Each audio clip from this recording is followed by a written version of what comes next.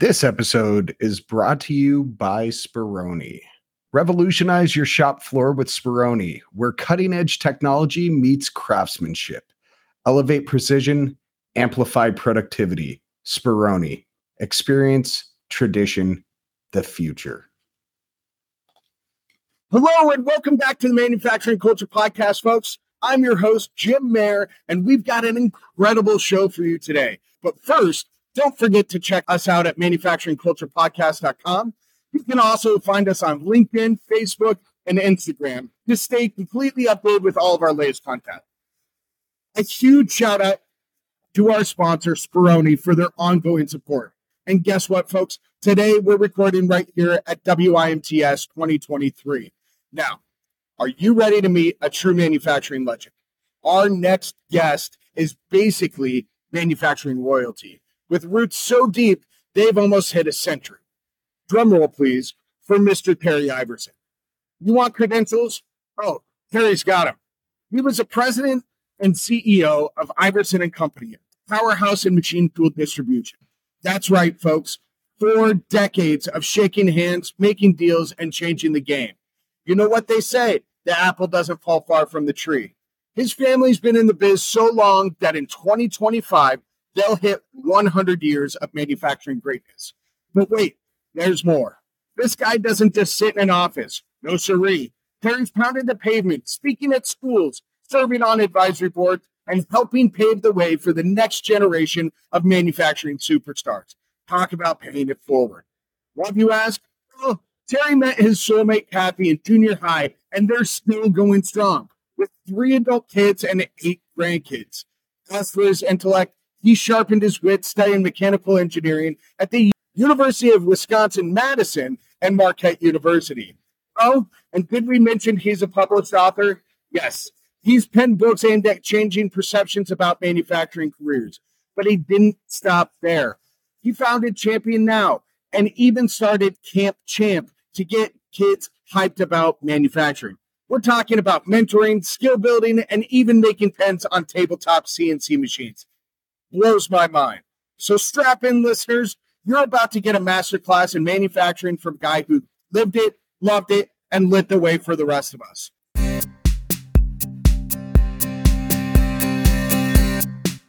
Mary, welcome to the show, and congrats on your recent transition from Iverson and Company to the new leadership of Dewan Lever. We can't wait to hear all about your journey and what the future holds. Let's get this show on the road.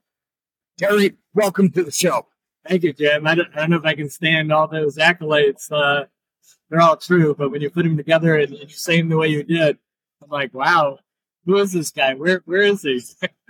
That's awesome. I've told every guest that I do this with, my favorite part of this podcast, pardon me, is actually writing the intros for my guests, because I get to make something and create something that I've never gotten to do before, right? I've always been a salesperson who was given this talking points. So this gives me the opportunity to be creative in a way that I've never been able to. I love it so much. So I'm glad you enjoyed it.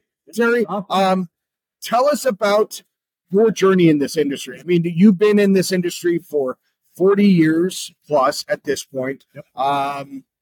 Iverson and Co. has been super successful. You've now successfully started to transition starting in June. But take us back. How did your family get into this? Talk about the familial history in this industry and what drew you to the industry to kick it off your journey.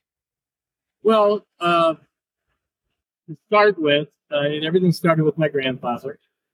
My grandfather, back in the 1920s, Harding's was located in Chicago. Yep. My family's been associated with Harding's pretty much forever. And his father had passed. He wasn't the oldest, but he had to actually earn income to support the family. Wow. He had brothers and sisters and his mom, and he became the breadwinner, even though he wasn't the oldest child. So he literally started sweeping floors and got a job. You know, the Depression was right in that time frame. Things weren't overly prosperous in those years. And so what they realized is that he was really pretty good in math and science.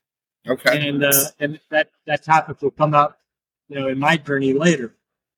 So all of a sudden they said, well, look, you're kicking the floors, but clearly, engineering, he didn't have any formal education.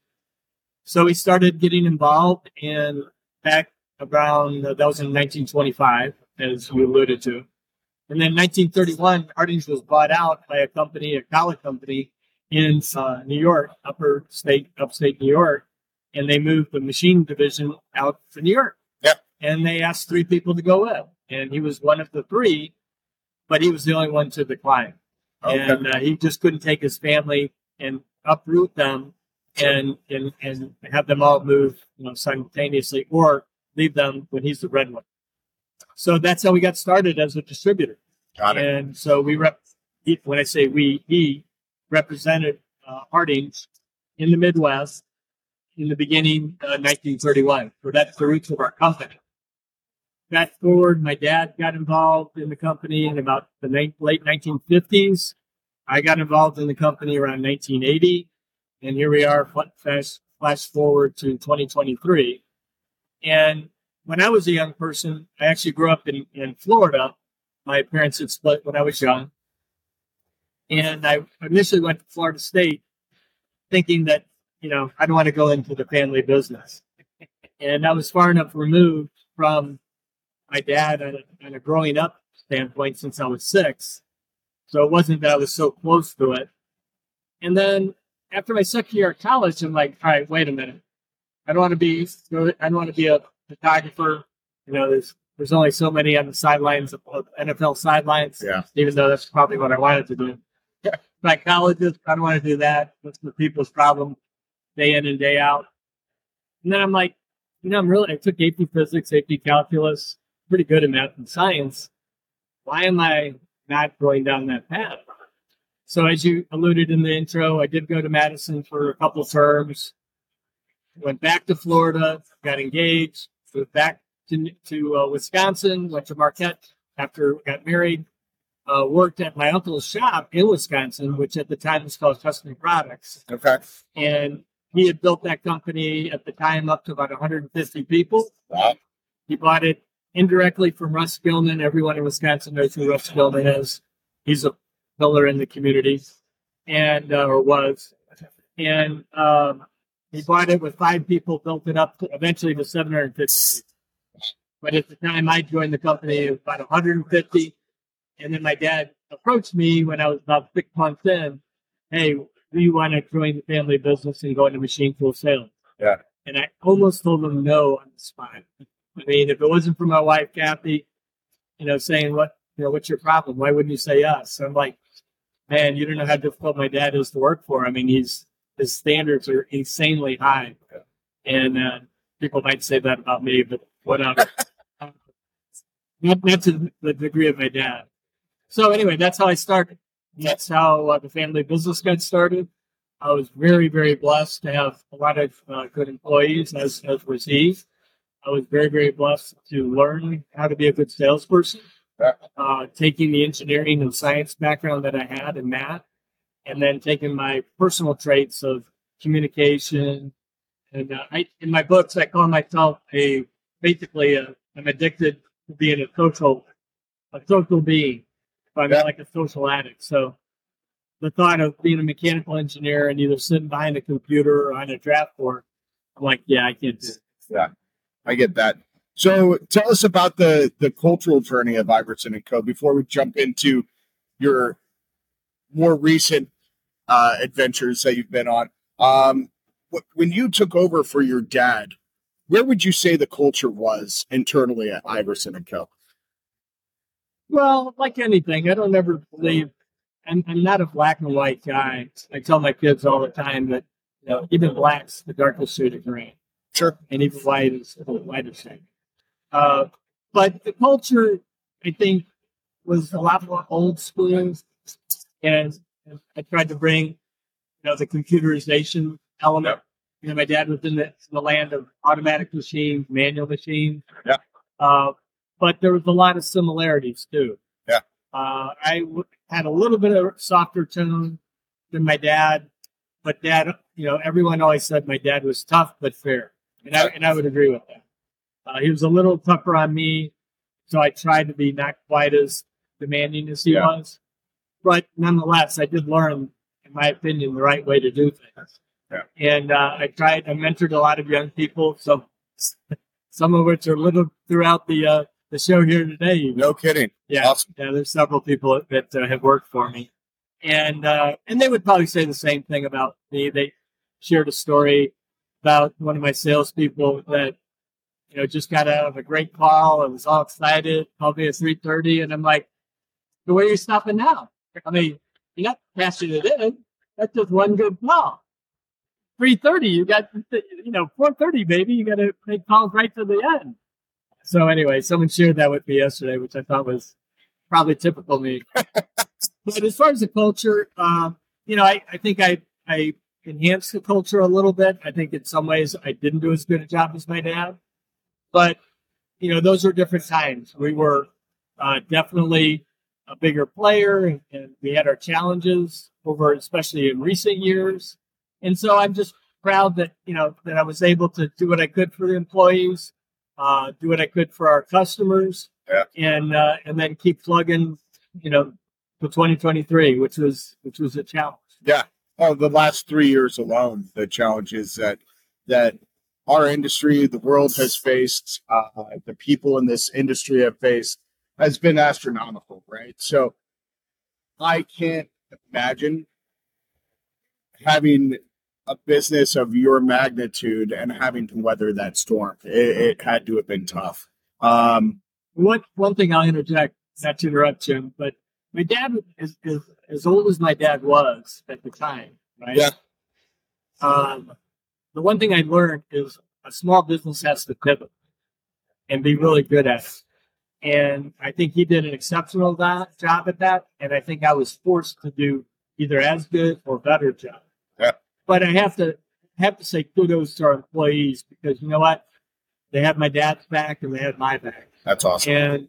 And I'm hoping they'll have Glenn's back as the new owner. And I trust that they will. But, without good people, and that's more important today than ever. For 43 years, I've heard the same thing. It just got louder and louder in that, we have to find more talent. We have to find more skilled talent. And what I tell people is, I say, look, worry about the talent later. Yeah. Find people that are ethical, that are integrity-based, that are honest and hardworking. And then just make sure they have that. Yeah. And then it's on you to make sure that they can become the skilled employee you want. Absolutely. I mean, to kind of expand on that, Terry, my whole take on culture is just simply the alignment of values of the organization and the values of the people. So if you start hiring based on those values, not necessarily on skill or aptitude, right? Aptitude is big, right? But maybe not skill as the driver for this, which I think so many companies have been doing for the last 5-10 years because of the shortage of people. We'll just take anybody who can fog a mirror and can use this, vertical mill. I think that if we simply break it back down to what you're saying, hire based on values. If you value integrity, if your organization values integrity, hire based on that. Then train that person up, right? But so often we're trying to get people in the door at young, early stage career wages, but we want 15 years of experience, right? So that creates a dichotomy that's really tough for people to weather the storm, right? You're not hiring based on values. That's why we see turnover. When you hire based on values, you see less turnover, right? So I think that just builds off of what you're talking about there, right? Yeah, for sure. And I think, if I look back, because I started running the company when I was 26. Yeah. My dad went through cancer surgery and said, look, I've done this long enough. you've been on the road in Wisconsin. You're in Illinois now. We're in the business now. Start acting like you run it. Yeah. And I told him I did not want a title, because that's just going to hurt. Yeah. I'm the son of the boss. He was the son of the boss. And a title can just, really get in your way. Sure. And so I didn't take a title probably for, oh my God, another dozen years. And, but that being said, when I go back, when I didn't trust my gut and those, character elements that you can't teach. Yeah. Honesty, integrity, work ethic, and diligence, and those type of things, which a lot of people talk about now. And the time that I went against my gut, it didn't work out. So my dad always thought, and my grandfather always taught him to always think long term. Yeah. And you know what? It's a short-term world we're in right now, and the people that are going to persevere are the people that think long term. Yeah. So, and you know what? It costs a lot to do that. Yeah. So you got to be willing to sacrifice profit, and not everyone's going to sign up for that, but sacrifice profit for longevity and for lasting staying power. Yeah. Awesome. So this latest transition, it's a big move. What led to the decision to sell and exit the organization? Well, I'm probably going to be affiliated with the organization for much longer than the year that I signed up to mentor the new owners. Yeah.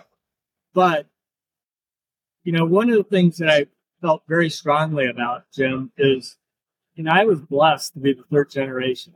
Yeah. And for the third generation to last and then successfully get into the next ownership, whether it be family or not family, there's less than 1% that do that. Wow. And I think to get to the third generation is like 20% left. Yeah. But to get it past the third generation is less than 1%.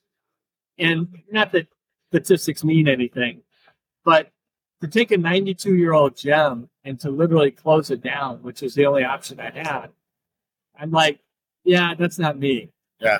I've never run the business about dollars and cents.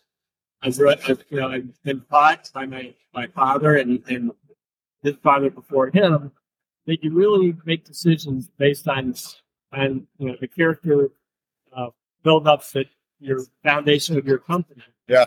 And all the people that you're hiring. So that sometimes maybe initially is hard, but once you get used to it, you're like, it's the right thing to do. Yeah. But that being said, I did a soft search for probably 10 years and finally found the line, and he's the right guy. Okay. He's the right guy because he believes in legacy, history. He believes in a lot of the character that you and I talked about, and he wants to do things that I couldn't do. Sure. For our not just necessarily our customers. He's going to do the same thing we've always done, but he's going to try to do more for the employees that the last 10 or 13 years I haven't been able to. Yeah. Awesome. That's awesome. So talk to us about this transition, Terry, into Champion Now. How did this all come about? How did this organization start with you, and what's that journey been like for you? Well, it's been a journey, just like any success or failure story. Either one, it's always a journey. But I started in the mid-90s focusing a lot on education. Yeah. One of my counterparts that sold the same type of equipment that I did, made a focus on it, and I like that. Yeah. The other, Harry Moser, who I'm sure you probably do. I haven't yet. I haven't gotten Harry on. Going? Oh yeah, he's on my short list. Harry inspired me in the mid 1990s. Okay. And he got me speaking to young people. Yeah. And then that led to me selling to a lot of technical schools and high schools. Yeah. And then that led me to speaking to more young people in schools. And then eventually I got on probably 20, 30 high school advisory boards, 5 to 15 different technical college and community college advisory boards. And then I joined the TMA Education Foundation. Brian Albrecht from Wisconsin from Gateway, who retired from Gateway. I was at the CTE Education Foundation in DC. Okay. And then I got involved, MATC got me involved in FLATE, which is down in Florida. And so I was on my way to DC to meet with Brian. And I'm like, I got to kind of brand this and get some framing around it. And so I'm sitting on a plane, do a lot of work on a plane because someone with ADHD, if you're locked in a cylindrical tube for 4 hours, 2 hours, 13 hours, you get really creative. And so I took a napkin and I'm like, change, manufacture, perception. Huh. PMP, chance. Wait, American or advanced, champ. And then, so when I got champ figured out, then I'm like, champion, internation. I'm like, wow, that actually works. Yeah. And champion is such a great term. Yeah. And it's more used now than it was 10 years ago. And it'll be more used going forward. Just the term itself, that's when I decided to call champion now. Yeah. And then in 2012, I actually incorporated it as a 501c3. Okay. And then in 2013, literally back to that, on a plane for 13 hours going to Taiwan, I'm like, it really stinks if either I die or I retire and I don't use all these connections, all this information. Why wouldn't I, as part of my obligation to the industry, that my family is soon going to be able to celebrate 100 years, why wouldn't I try to help others? Yeah. So during that plane ride for 13 hours, I wrote 43,000 words. And I sat on a laptop or by hand? On a laptop. Wow. And fortunately, overseas planes have the plunge. Yeah. And several people, one of the Flint boys out of Georgia, they're friends of mine. One of them said, "Are you writing a book?" I go, "I don't know. Never read any books. I have no idea." But at that point, I said, "You know what? 43,000 words. No one wants to hear it just from me. Yeah. Regardless of what I have to say."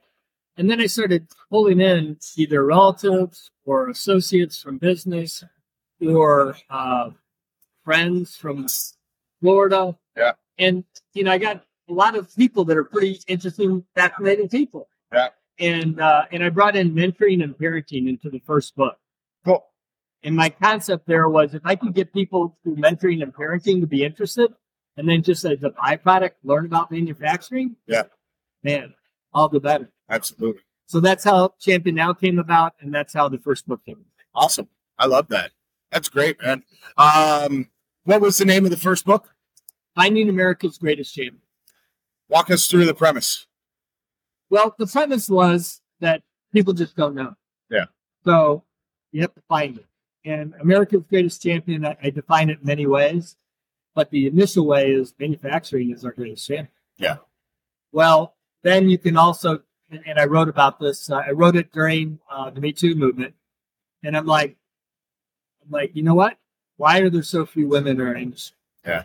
And so I defined the female gender in the workforce, specifically the manufacturing workforce, is also America's, or it should be America's greatest. Yeah. So I define it several ways. Awesome. Our youth, when I talk about mentoring and parenting, I talk about our youth as our greatest champion. Yeah. And so that's the premise of the book, and it addresses educators, industry members, students, and parents. Okay. Great. You've recently released the second book, right? Within this year. I don't know exactly when. It was earlier this year. Yeah. Great book. I read it. Actually, I had my daughter read it, who's 13 as well. She is very into theater. She found it very interesting. It's quite a compliment. Yeah. So it's a very dynamic book, Terry. So talk to us. I don't want to be the one to talk about your book on here. Tell us about this latest book. Well, when I wrote my first book, and trust me. I mean, we'll go back to my ADHD. For me to write a book, that's a big deal. I can't even read a book. Really? Are you audio? I should, as much as I drive, but I usually talk on the phone and sell. Yeah. But that being said, my wife, when I wrote the first book, like that with ADHD, which I have for sure, that's a challenge. Yeah. And so she said, well, Terry, you need to write 4 books, one for each audience. I'm like, just let me try to write it. So when I decided, okay, this could be a thing, I do enjoy writing. I will say that. I've always enjoyed writing. Yeah. Didn't enjoy English, enjoyed writing. And so the second book, I literally directed to students and parents. Yeah. The biggest disconnect in our country, Jim, right now, as it applies to manufacturing and our new workforce that we need and we're not getting, is the communication between the student and parent. Yeah. And neither one has any perception that's accurate about manufacturing being an option or even on the table. Yeah. So the book, as you know, is 2 books in one. They're inverted to each other. Yep. And so that has 2 front covers. Yep. And the front covers are almost mirrored to each other. That was the whole creative process. Black and white, if I remember correct, right? A little yin and yang action going on. I like it. And I'm actually extremely proud of the cover design. Yeah. I thought it has some of your logo, remnants of it in the front cover. And so the front page is for the parent. And I was so blessed to get the CEO, Barbara Pumpton from Siemens USA. Yeah. She has a testimonial on the front cover. Yep. And so what it's designed for is a parent to read it and literally flip it over and hand to the child, or the student to read it, flip it over and hand it to the parent. Right. And in the middle, Jim, which I'm sure you know, are questions for one to ask the other. Yep. All about what should I do for my career? Yep. What is my aptitude? What am I good at? What is this thing called manufacturing? And do I go to college? Yeah. Can I afford college? Can my parents afford college? Right. And you know what? The biggest thing that came out in writing the book was General Motors said, we're not going to require a 4-year degree for every gosh darn position we hire. And one of my dear friends, Lisa, texted me and said, Terry, did you see this article? So I put it in. Yeah. And that speaks volumes. Yeah, absolutely. So, and the one, there's people like me that have to have, interconnectivity when they read, if they read. When they read, yeah. If they read. And so I have QR codes that lead to videos on my website, Champion-L website, so they can see a digital element if they're challenged like I am. Yeah, that's awesome. I love it.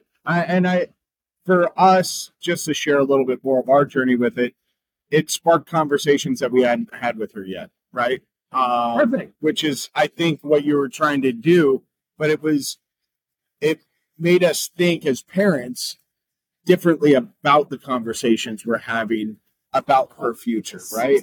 And because I think so often, and a recent guest and I talked about this, how so often kids are asked at such a young age, what do you want to be when you grow up? And that then follows them and defines them for 15, 13 years after they answer that question, after they draw on a piece of white paper in crayon what they want to be when they grow up. And that then defines the rest of their journey, right? With no resources for it at all. 0 resources, right? So I think that as parents, not necessarily only in manufacturing, because I love this industry, right?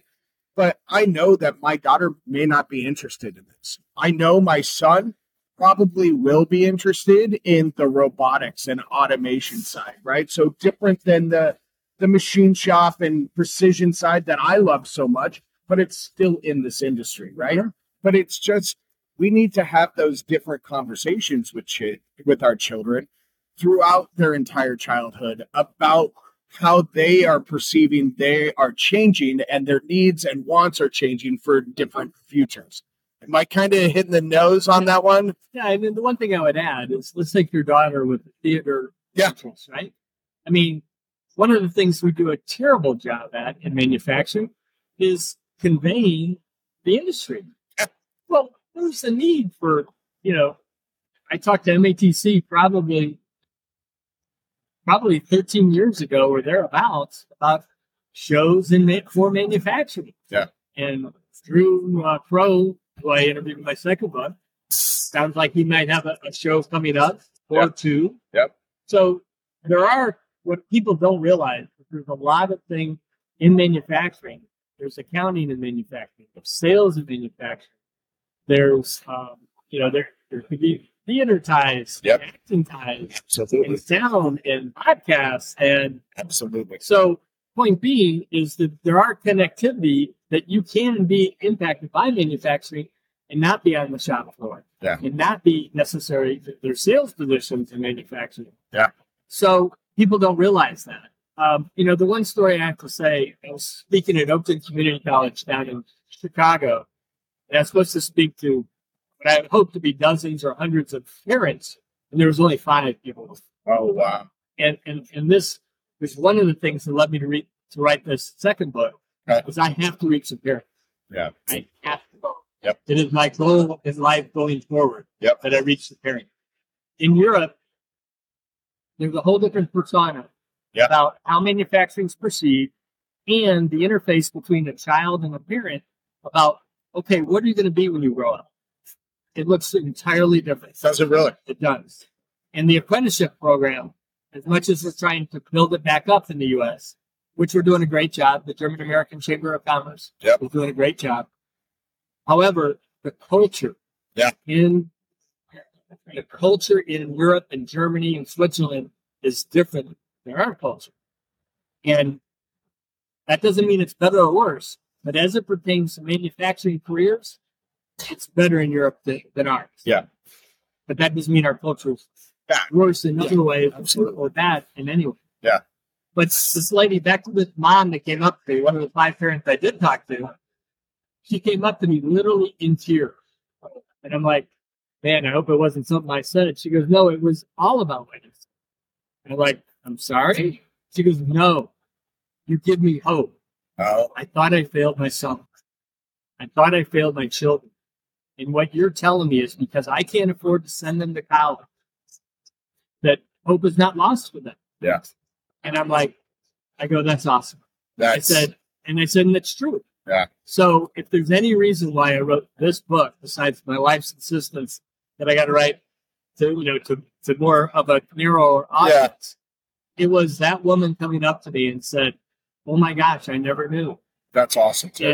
And if I can help parents like that and young people getting into the industry, which anyone can at this show can tell you, I've hired a lot of people into our industry, as much or more than anybody in the industry, in the distribution side, and brought them in. Sometimes I kept them in our company, and sometimes I wasn't able to. Yeah. But they found success at other companies for whatever reason. And so, case in point, that's what I want to take as I exit the family business. I want to make an impact in this country, like Harry Mosley. Yeah. And I want to help, the moms that came up to me, or the young lady at MATC that came up to me and says, I want to be a welder. But my parents don't want me to. Yeah. So, I've interviewed a couple of young people that on the show, one of which before we recorded told me the story of how her mom and dad have no idea that she's even in advanced manufacturing classes. And she doesn't feel like she can tell them because of their perception of what manufacturing is. And so she is keeping her passion a secret from them. And I said, well, how long is that sustainable? And she said, well, I don't graduate for another 2 years. And I said, needs the book. Yeah, she needs the book. I interviewed her before. I'm going to reach back out. She's local in Phoenix, so I'm going to reach out. I'm going to give her my copy since my daughter and I have already read it. But yeah, and then I hear other stories from young women and men that I've interviewed on this podcast whose lives have been changed because of these programs. They were people who walk through school depressed, anxious, social anxiety, not feeling like they belonged or connected anywhere. And they stumbled into a welding class or a machining class, and all of a sudden felt like they belonged, and they felt at home, and they started to not feel as depressed, not feel as anxious, start to make friends with people there in the class. Like, this industry can do so much, not just for the economy, because it really is a backbone of our economy. It's the reason we have a middle class is this industry. But beyond that, the mental health benefits that the young people can get from this, they're so plugged into phones right now. The serotonin's going off every time they get a like or somebody reposts or whatever. Getting them back to this manual, like, hey, I made this type of mentality, that's where we got to get them back to, right? Sorry to go on a soapbox there. I don't like doing that with my guests because this is about you, not about me. But it's such an important industry. And we just, so many people talk about wanting to make change. What I admire about you is you're making change, right? It's one thing when shop owners say, we can't find enough people, we need to build a stronger apprenticeship program. But then a lot of them don't do anything with that, right? So I really admire the fact that you're out here and you're doing it. You're working with the Andrew Crows. You're working with people to make these things happen. So kudos to you. No. Well, first of all, thank you. And I don't deserve all the praise that you're giving, but, making a difference. That's all I want to do. Yeah. And going forward, when I talked to the first high school class that I spoke to, I'm like, all right, that was great, but that's just one high school class. Yeah. And so it's all about having the resources and the information. So what I try to do with Champion Now, what I try to do with each book, is elevate other people's stories. I love it. My first book, I had 2 podcasters. Now I've been so lucky, 2 podcasters in the book. Now I'm so lucky that I probably know 40 podcasters, and all of them are doing their niche that they fit in their audience. Yeah. And so the family's growing. Yep. And that's what needs to happen. Yep. And so the one thing I have to point out also is, I said first book, the Me Too movement was going on. Well, the second book, the racial awakening was going on. So I say in my second book, and I talk a lot about it, and I try to preach to people like Drew and others, in that there's too few people of color in our industry. Absolutely. And, there's that segment, if no other reason, is as media as any other part of the segment of the population for more opportunity and more mentoring. Yeah. And if they just knew, Yeah. I mean, Drew's story, how he got into manufacturing is awesome. Oh, it breaks my heart every time I hear it. I mean, it's an amazing story. It is. It is. So, if I can elevate other people's stories in the media, in education, in manufacturing, in mentoring, people can identify, wait a minute, that could be me. Yeah. Or I can be the one elevating someone else's voice, or collectively, we're so much more powerful and impactful if we work together instead of just living in our own little cul-de-sac or on our dead-end street. Yeah. Let's get on Champion Now was always designed to be an on-ramp to an expressway. Yeah. And that's what I hope to accomplish. I love it. So talk to us about Camp Champ, because that aims to go even younger, right? You're aiming to my daughter's age and my son's age, right? That middle school time in children's lives, I think, is what it's aimed for, right? Tell us a little bit more about it. Well, my uncle, I'm told by my son, one of my sons, that my uncle gave a pen to my son that had been manufactured and maybe had his name on it or had, the company name on it. And he remembered that since he was 12 years old. Yeah. And So we came up with this concept where tabletop CNCs, which I think is a way to get more people into manufacturing. Yeah. And we came up with a concept. I tried a camp down in Florida where I took my hard costs just to move equipment, $10,000 or more. My God, that's not very sustainable. And I literally had 10 students. So I'm like, all right, there's a better way. So I came up with the tabletop CNC that I bought. I put it on a scissor flip on wheels. Yeah. And I came up with the help of my son doing these camps in schools or at manufacturers. Yep. And then here's the twist. We make pens, we make cases, and then we laser engrave the name on a plate of the student. And here's the caveat that I think really speaks to sustainability and for the future is we have the high school kids in the manufacturing class mentoring the middle school kids. That's so cool. And so fast forward, the middle school kids become the high school kids, become the mentors to the next middle school kids. Yep. Or young people. And so they go home and they have a pen in a case, yep, laser engraved name on it, with a Champion Now logo on it, or a sponsor's logo, whatever. Yep. With a pen inside that they saw being made on a CNC, and they assembled. Wow. Now we have potentially inroads to some manufacturing is not a big secret. Yeah. That's awesome. How do communities get something like that set up? I know I've volunteered and I've already heard the answer to this, but how do I get something like that set up in Arizona? Well, first thing you'd have to do is have to get a host or a person at the helm, so to speak. And then it's just a matter of, I did buy a second set of equipment, and I also bought the manufacturing rights to the equipment. Good for you. So once again, it's not all about dollars and cents and, making sure, you got to pay for it, obviously. Yeah. But you got to think long term. So long term, I could replicate this in different parts of the country. Yeah. And that's what my hope is. And then I hope I can get to the point of videotaping the process, setting it up, because it's all programmed. The whole point is it's turnkey, and you don't have to start from scratch.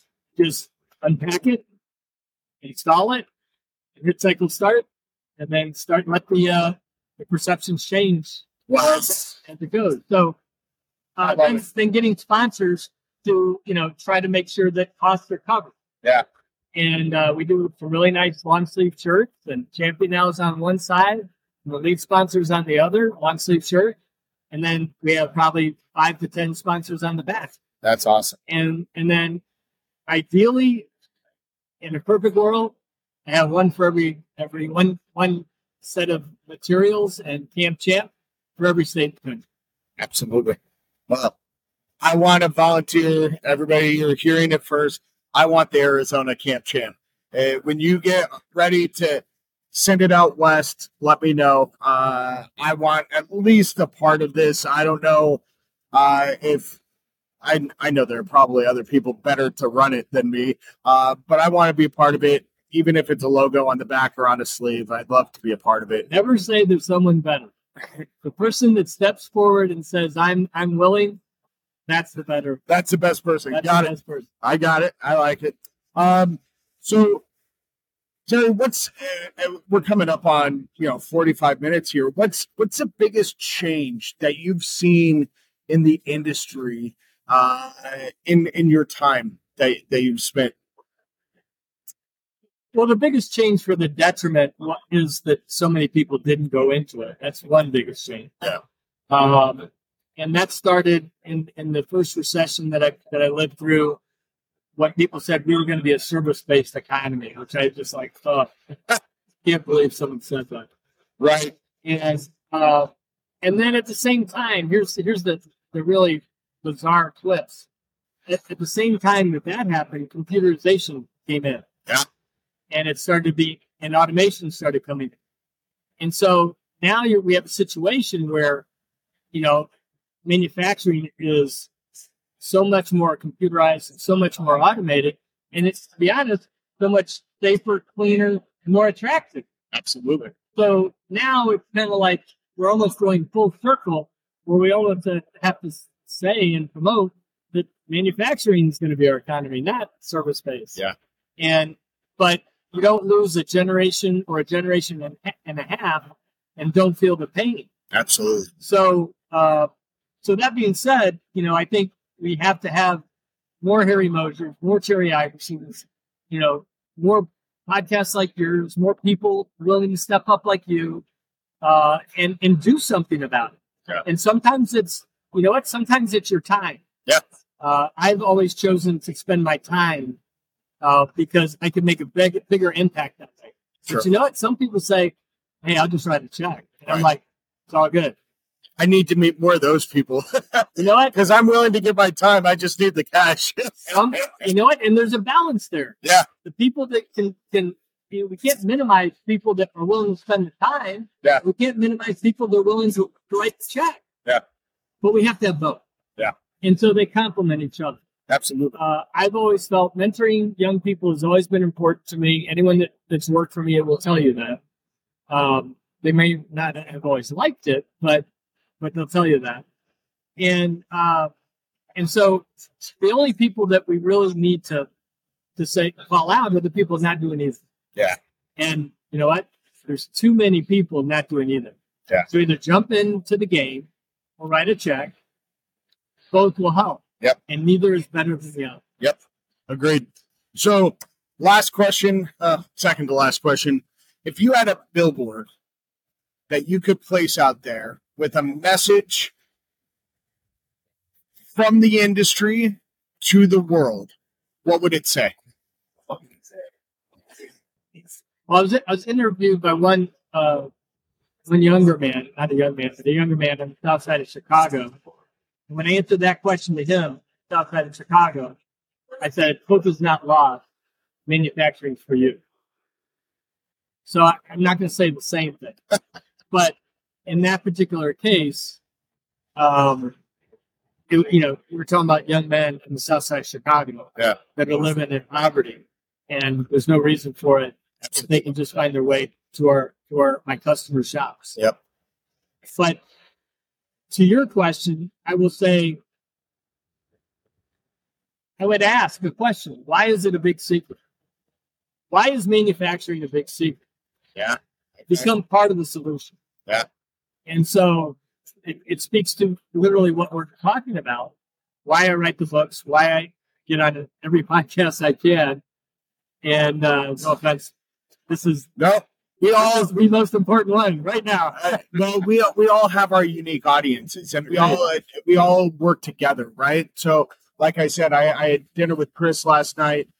We have unique audiences, but we also have unique messages. I talk about the people. A lot of other people talk about the tech. Some people more tech. I'm more people, less tech. Yep. I love the people of this industry. That's why I do this. So didn't mean to take away from your rant there. All these are important. So that's what I would say is my second answer to a billboard question. Why is manufacturing a secret? Success is waiting for you in manufacturing. Wow. And in one of the things that I said, if I ever got to the Boeings of the world, the Caterpillars of the world, the IBMs, the Northrop Grumman's, is look, my organization can do an advertising program, just can't do it for free. Yeah. And telling other people's stories about success stories. Young people, Josimer Mendez, in my second book that you read, he's a plant manager, 9 years out of high school. Yeah. He's at one of the best manufacturing high schools in the Midwest. And he never even took a manufacturing program. And yet, somehow, he still found his way into manufacturing by accident. Right. He's a plant manager in 9 years. I love it. Terry, what didn't I ask you that you want to share with my audience? Boy, you covered so much, and you've been very, very engaging in asking what message I want to promote.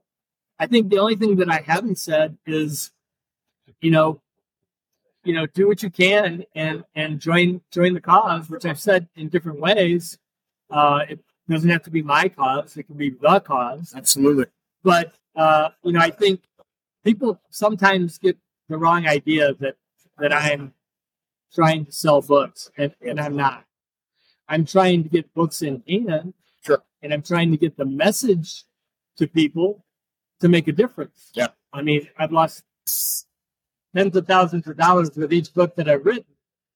It's not about the money. Yeah. It's about getting the message and putting the resource in the hands of people that can change their lives. Absolutely. And so I think we covered that, but I think we need to end it there. No, I think that's a very important message. Thank you very much, Terry. I appreciate you being on. This has been an awesome conversation. It's been one that we've built up for a couple months, maybe at this point. And it just so happened that we were both going to be here. So this was the best time to do it. Really appreciate your time, stepping away from the booth. One thing I do want to add, we're talking about women and people of color. I look around this show and I don't see many of either. So we still got a lot of work to do. You know what? I started this message over 10 years ago, and there needs to be more progress in the next 10 years than there has so far. Yeah, absolutely. Well, thank you very much, Terry. Have a great day.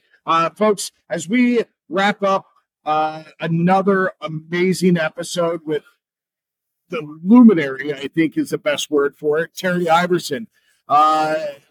We talked about family legacies spanning almost a century to initiatives like Champion Now and Camp Champ. Terry definitely showed us what it means to live and breathe manufacturing.